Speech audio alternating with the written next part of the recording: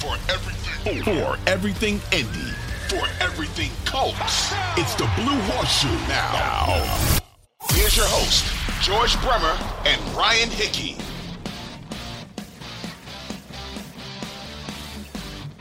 And welcome in to the latest edition of the Blue Horseshoe Podcast, the regular season finale. Ryan Hickey and George Bremer here with you as the Colts, we could say, George, maybe saved their best for last in what was a highly entertaining game between the Colts and the Texans, and the improbable, if you want to say that, has happened as the Texans do beat the Colts, cost themselves the number one spot in the draft. So we'll get to that here in a second, what that means for the Colts, getting that has massive ramifications now going forward to the offseason. A lot of different reports, head coaching-wise, about Jim Harbaugh. We got an update for you on another possible candidate for the Colts. For the Colts is rising here, and Sean Payton made a very interesting assessment of what he's looking for when it comes to coaching his next team on Fox. We'll get into that as well. And the Jacksonville Jaguars, George, just like we predicted back in the summer, have won the AFC South. We'll get also discuss how that impacts the Colts as well going forward here. But George, we have made it to the regular season finale. This is the last post-game pod, and frankly, for a 4-12-1 team, mercifully it's over, but fitting. I will say it's fitting ending to this crap season, that's for sure. There's no doubt about that. A couple things I want to say right off the bat. First of all, this is why I love this game. You come out here today, you don't know what you're going to get. It's a Week 18 game between two teams that have been out of the playoff picture for a while. They put up 63 points combined. It was a crazy finish. Everybody in the postgame, from Jeff Saturday, Paris Campbell, guys have been around this game a long time, can't remember ever having been a part of something quite like this, a finish quite like this. But the second part of this, hopefully we never have to answer again whether players and coaches care about tanking. The Texans converted a 4th and 20, a 4th and 12, and went for 2 to win the game, to lose the number one overall pick. I don't think we should ever again have to answer that question. It's obvious. All Houston had to do at that point was one more incompletion and walk off the field with the number one overall pick. They don't care. I think that should drive that home, hopefully, for everybody for eternity now, to understand coaches and players do not care. You are 100% right, and I'm not even going to try to hide my joy. I personally thought, George, this is by far the best outcome for the Colts. Like going into this game, I think the score prediction I gave was like 6-3 or 9-6. It was something low scoring. So to get all the fireworks we had, but also to have the Colts lose this game and now have the Bears have the number one overall pick, this could be a loss, George, that I don't think it's hyperbolic to say could be the best thing for the Colts in the next decade. Like you look back at previous losses, I would argue easily this is the best loss for this team. You got to go back to 2011 when they lost to, I believe it was the Titans, to go to 0-13. That clinched the number one spot in the 2012 draft. As we know, that ended up with Andrew Luck. We could be looking at this loss here in 5-10 years being like, this was by far the best thing. And honestly, I don't think it's crazy to say, maybe put number 10 up in the rafters for Davis Mills, with a tremendous, like you said, 4th and 12 conversion of Brandon Cooks, 4th and 20 Hail Mary, which they got lucky as hell on that touchdown of Jordan Akins, and then the 2-point conversion as well.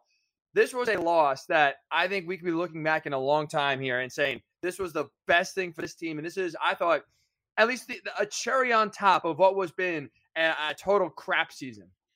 I mean, where else but the NFL do you get this, though? I mean, I know college basketball is great buzzer beaters, but a 4th and 20 and a 4th and 12 on the same drive and then a 2-point conversion to win it. I mean, if you were watching one of these Hollywood movies, you would sit there and throw the script out for being, too unbelievable. It never happens. And to see it happen, all in the span of 5 minutes in real time, maybe 10 minutes in real time, just incredible. You're going to love this game. And then the other outcome of this, and I think it's interesting. I don't honestly remember. It's been a long season. I feel like I was in Houston for the opener 3 years ago. I mean, honestly. But I can't remember if we discussed it on the air or not. I know we discussed it off the air.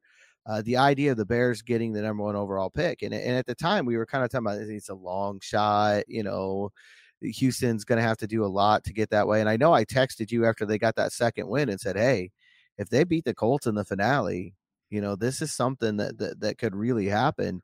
To be sitting here now and that's the scenario. It's going to be really interesting to see how it plays out. I'll tell you what I would do if I was the Bears. I would trade down twice. I would call Houston and I would say, hey, you want to swap and get that number one pick back? And then I would trade number 2 again to the highest bidder and I would maximize this situation, I have no idea if Houston's interested in that. They obviously weren't too worried about number 1 overall today. True. They may not be, in the future too. But I think the Bears are sitting pretty, especially because you've got a situation now where it's up to them what they want to auction off. You can trade this number 1 pick. You can trade Justin Fields if you feel like maybe he's a little bit too banged up and you're worried about him for the future, and probably get a pretty good haul for him as well, and draft your guy in the future. I think the Bears are sitting pretty, and the Colts are now in a much better situation than you would expect. We don't know where they're going to pick yet. I think Denver and Arizona are still playing right now. If they both win, the Colts will go up to 3. If just one of them wins, the Colts will go up to 4. But we know it won't be worse than 5th. And so 5-1 is a jump, but it's certainly nothing that would be unprecedented. It's certainly not something that's completely off the table. My questions on that, there's a couple of them. I mean, one is, do they feel strongly enough about any one quarterback in this draft to go up to 1 and get him? If you do, I don't think there's any hesitation here. You got to make that call. I just think it's been too long, going through this process. And I say that with full knowledge of people in Cleveland and some of these other towns that went 2 decades, Miami, they're still looking, look, it's 5 years. So it feels a lot longer here than it does maybe in reality, 4 years, technically, since the retirement. But I think that you're in a situation now where you've got a chance. You've got to do everything in your power to end it, and so that the only way I don't make that pick is if I make an evaluation of these quarterbacks and I just don't feel like one of them is worth the number 1 overall pick, because you're going to put a lot of pressure on that guy, coming right out of the gate. But if you have even an inkling that guy could be worth that slot, you got to do it, 100% or at least agree. try to do it. Right. That's just it. It takes 2 to tango, right? So you're going to need the Bears to be receptive, which you think, like I said, whether it's they like Justin Fields, they want to keep him, and then you're not going to draft a quarterback, or even I'll be honest, if they want to trade Justin Fields and they want to take Bryce Young, I'd be open if the Colts are interested or able to draft or trade for, I should say, Justin Fields. I'd be all in on that as well. So you look like what this loss means for the Colts. Like you said, it's number 1, you were the absolute first person to do it on this podcast, talking about the likelihood or the chances, I should say, of the Bears getting the number 1 overall pick. We talked a lot of, the crossing over between the Bears and the Colts franchise. Obviously, Matt Eberflus, right, was former defensive coordinator right here in Indy, which is good. You have Chris Ballard, who I don't know how much is going to help, but he was a part of the scouting department in Chicago for 12 years. So hopefully there's still some relationships there that if he's the more GM. Importantly, he was with Ryan Poles in Kansas City. So he's been with the Bears GM. They have a relationship. 100%. So if assuming Chris Ballard is still here, and obviously that's a big assumption because we cannot predict what Jim Irsay is thinking, and maybe if Jim Harbaugh wants to come in and get a new GM, that's obviously on the table as well. But if Chris Ballard is still here, like you said, there's connections with Ryan Poles, there's connections to the Bears himself. Obviously, Matt Eberflus, again, was here as well. So there's a lot of already kind of easy openings for the Colts to make conversation with the Bears. And if they want to trade down from 1 to 5, or like I said, we'll see what Arizona and Denver do, 1 to 4, maybe 1 to 3. That's a situation where if I'm the Colts, I don't care what it takes, George, however many first-round picks, basically write a blank check in terms of first-round picks that the Bears want. And I think you got to make that move for Bryce Young. That's my opinion. I would do. I'm in on Bryce Young. You're a Bryce Young guy as well. Assuming, I don't know how you're not, but if Chris Ballard hopefully is, hand a blank check, the equivalent, whatever that is, and first-round picks to Chicago and say, let's make this deal happen. Well, and I think the big thing about Eberflus being there is he knows this roster. So there's a lot of guys on this defense that you would think he would like to have. And so you can make those part of this move as well. And even guys on offense that were here when he was here. I would think these are guys that if you're the Bears, you get a top 5 pick out of the deal. You could get a couple of cornerstone pieces, whatever they might be. I mean, we could sit here and make a bunch of speculation right now, which won't matter because in a week or two it'll change. But there are guys. I mean, I'm kind of in the same boat you are with draft picks. I don't think I would make anybody unavailable. When I'm calling them and I'm talking to them, if you're on this roster, it's a possibility you're going to Chicago in this deal. I think you have to be that way. If you're the Colts right now. And so, but I think there's some obvious guys you don't have to think really hard.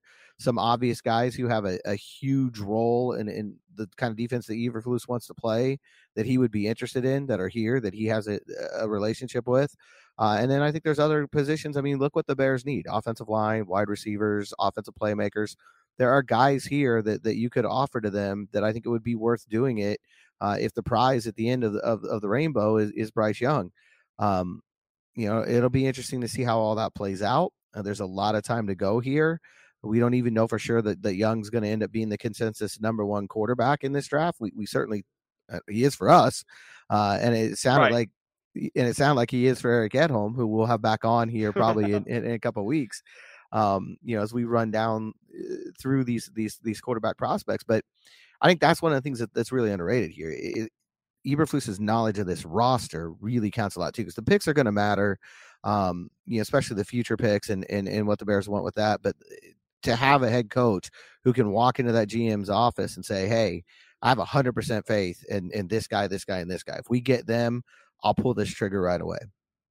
And like I said, I'm 100% with you. No one's off limits. No roster 1 through 53 doesn't really matter who you want in the MX. If you think, and at least to me, it appears that Bryce Young can be that next young quarterback, can kind of fall into the mold that Trevor Lawrence is starting to develop in, or Joe Burrow has been, or Josh Allen, Patrick Mahomes. Like I said, it doesn't matter what you want for Chicago. You do whatever it takes to get that guy, because you look around the Bengals, the Bills, now the Jaguars are rising up here.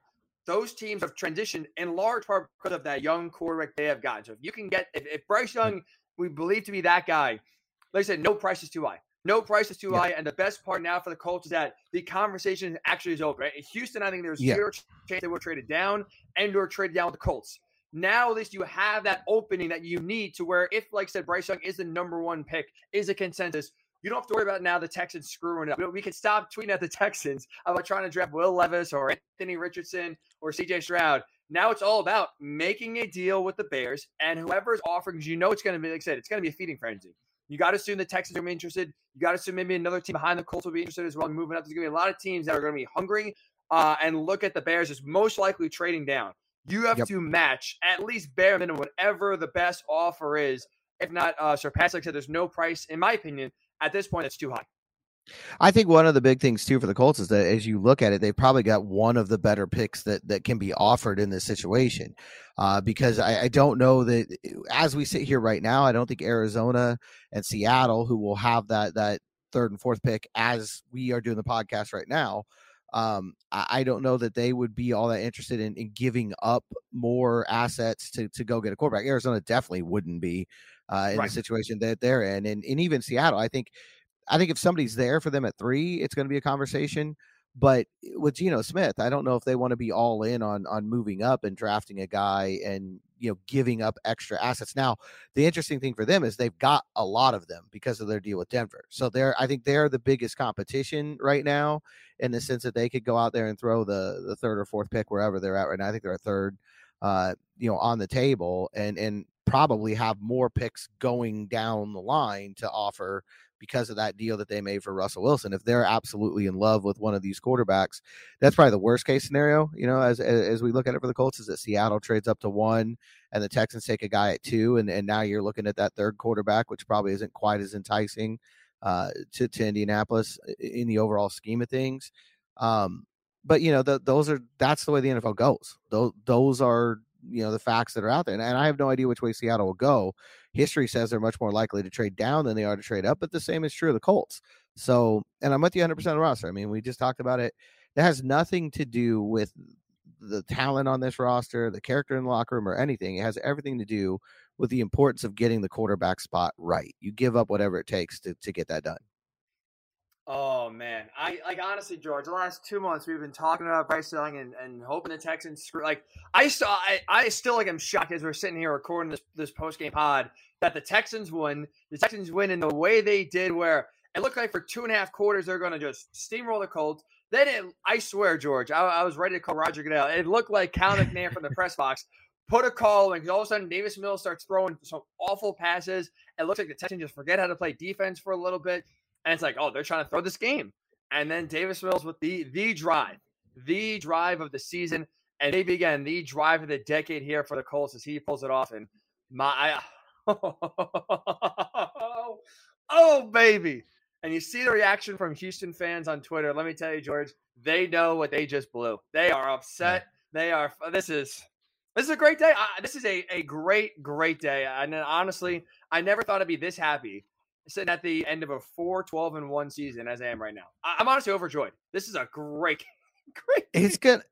I think it's gonna be really interesting to see Holy what cow. I think it's gonna be really interesting to see what the Bears choose to do here because uh they are in a situation where they've got a quarterback who they have a lot of reason to have faith in, who's playing the way that you want to see your quarterback play in today's game. But he's hurt. He's been hurt in both years. And so if they believe that Bryce Young is the transcendent talent that you and I believe, and that apparently the Texans fans believe that he is, they could make that deal. So that's another spot where I think it's going to be really interesting to see. There's a lot of moving pieces now. The Bears obviously are the first piece of the puzzle. What do they want to do? Right. But they've got to trade one or the other. They've either got to trade the quarterback they have right now on the roster, or they got to trade the number one pick. And I would say that the number one pick is probably going to bring a bigger return. I think you're going to have more suitors for that. It's probably the more valuable of the assets. So if I'm sitting there in Chicago and I'm betting one way or the other, I'm betting they're going to trade the number one overall pick. And then again, like I said, I think we'll see how things play out. I don't want to get too much into that discussion because that could be dated by the time people are listening to this. We'll see how things play out as far as other suitors go. But do you feel like the Colts are in pretty good position with no worse than the fifth pick and a roster that the head coach in Chicago has a vast familiarity with? And for the first time in 2 years, I believe, a full complement of draft picks where you don't have any other picks of yours given out anymore. You have the full boat here, and you're ready to offer like so whatever you kind of need to get it done, get the job done. And I think you're right. The last point I'll make is I think you're 100% right. If you're the Bears and you're looking at do we trade Fields or do we trade the first overall pick? You're going to get more picks. You're going to get better players if you deal the first overall pick. I think there's going to be more of a competition, more of a bidding war than it would be for still a really good young player, like I said, in Justin Fields, who, like you mentioned, has been banged up, which could give, teams red flags. And he's already 2 years in. So you kind of lose a little bit of that, 4 or 5 year window of a young rookie quarterback trying to go all in and capitalize on that cheap contract before he gets paid. You're already kind of 2 years in on that with some wear and tear in the body as well. So I'm with it. The Bears are looking for the biggest return and maybe the biggest crop kind of get this team turned around fast. I would say would be dealing the number one overall pick to the highest bidder, which fingers crossed, George, it better be the Colts. That's what we'll say. It better be the Colts. You cannot get outbid or else Chris Ballard is going to be, or whoever the GM is going to be in a world of pain. That is for sure. So, man, oh man, Texans beat the Colts 32-31 on a gutsy 2-point conversion from Lovie Smith. Bring him back just for that decision to go for two. Lovey's the coach of the year for that, by the way, just to avoid overtime. I think the media will vote him, certainly here in Indy. He is the coach of the year for that, just to not do overtime. And the Texans, I think media will agree with us on that one. Without it, that's true. To get the season over with as fast as they can, that's absolutely for sure. But, man, oh, man, 4-12-1, George, never sounded so good when you see the consequences of this loss. So, great day. I think it's a great day to be a Colts fan, a great day for the future for sure. But part of that future is going to be at head coach. When we do return in the Blue Horseshoe Pod, I mean, look, I'm overjoyed. You can tell that the Colts lost to the Texans. With that said, the reality is the Colts lost to the Texans, who were coming to today the worst team in the NFL. Not a very good look for Jeff Saturday if he's trying to make his case to be the permanent head coach of the Colts. We'll discuss his candidacy, as I think this should be the final kind of nail in the coffin for Jeff. But we'll discuss that when the Blue Horseshoe Pod does return.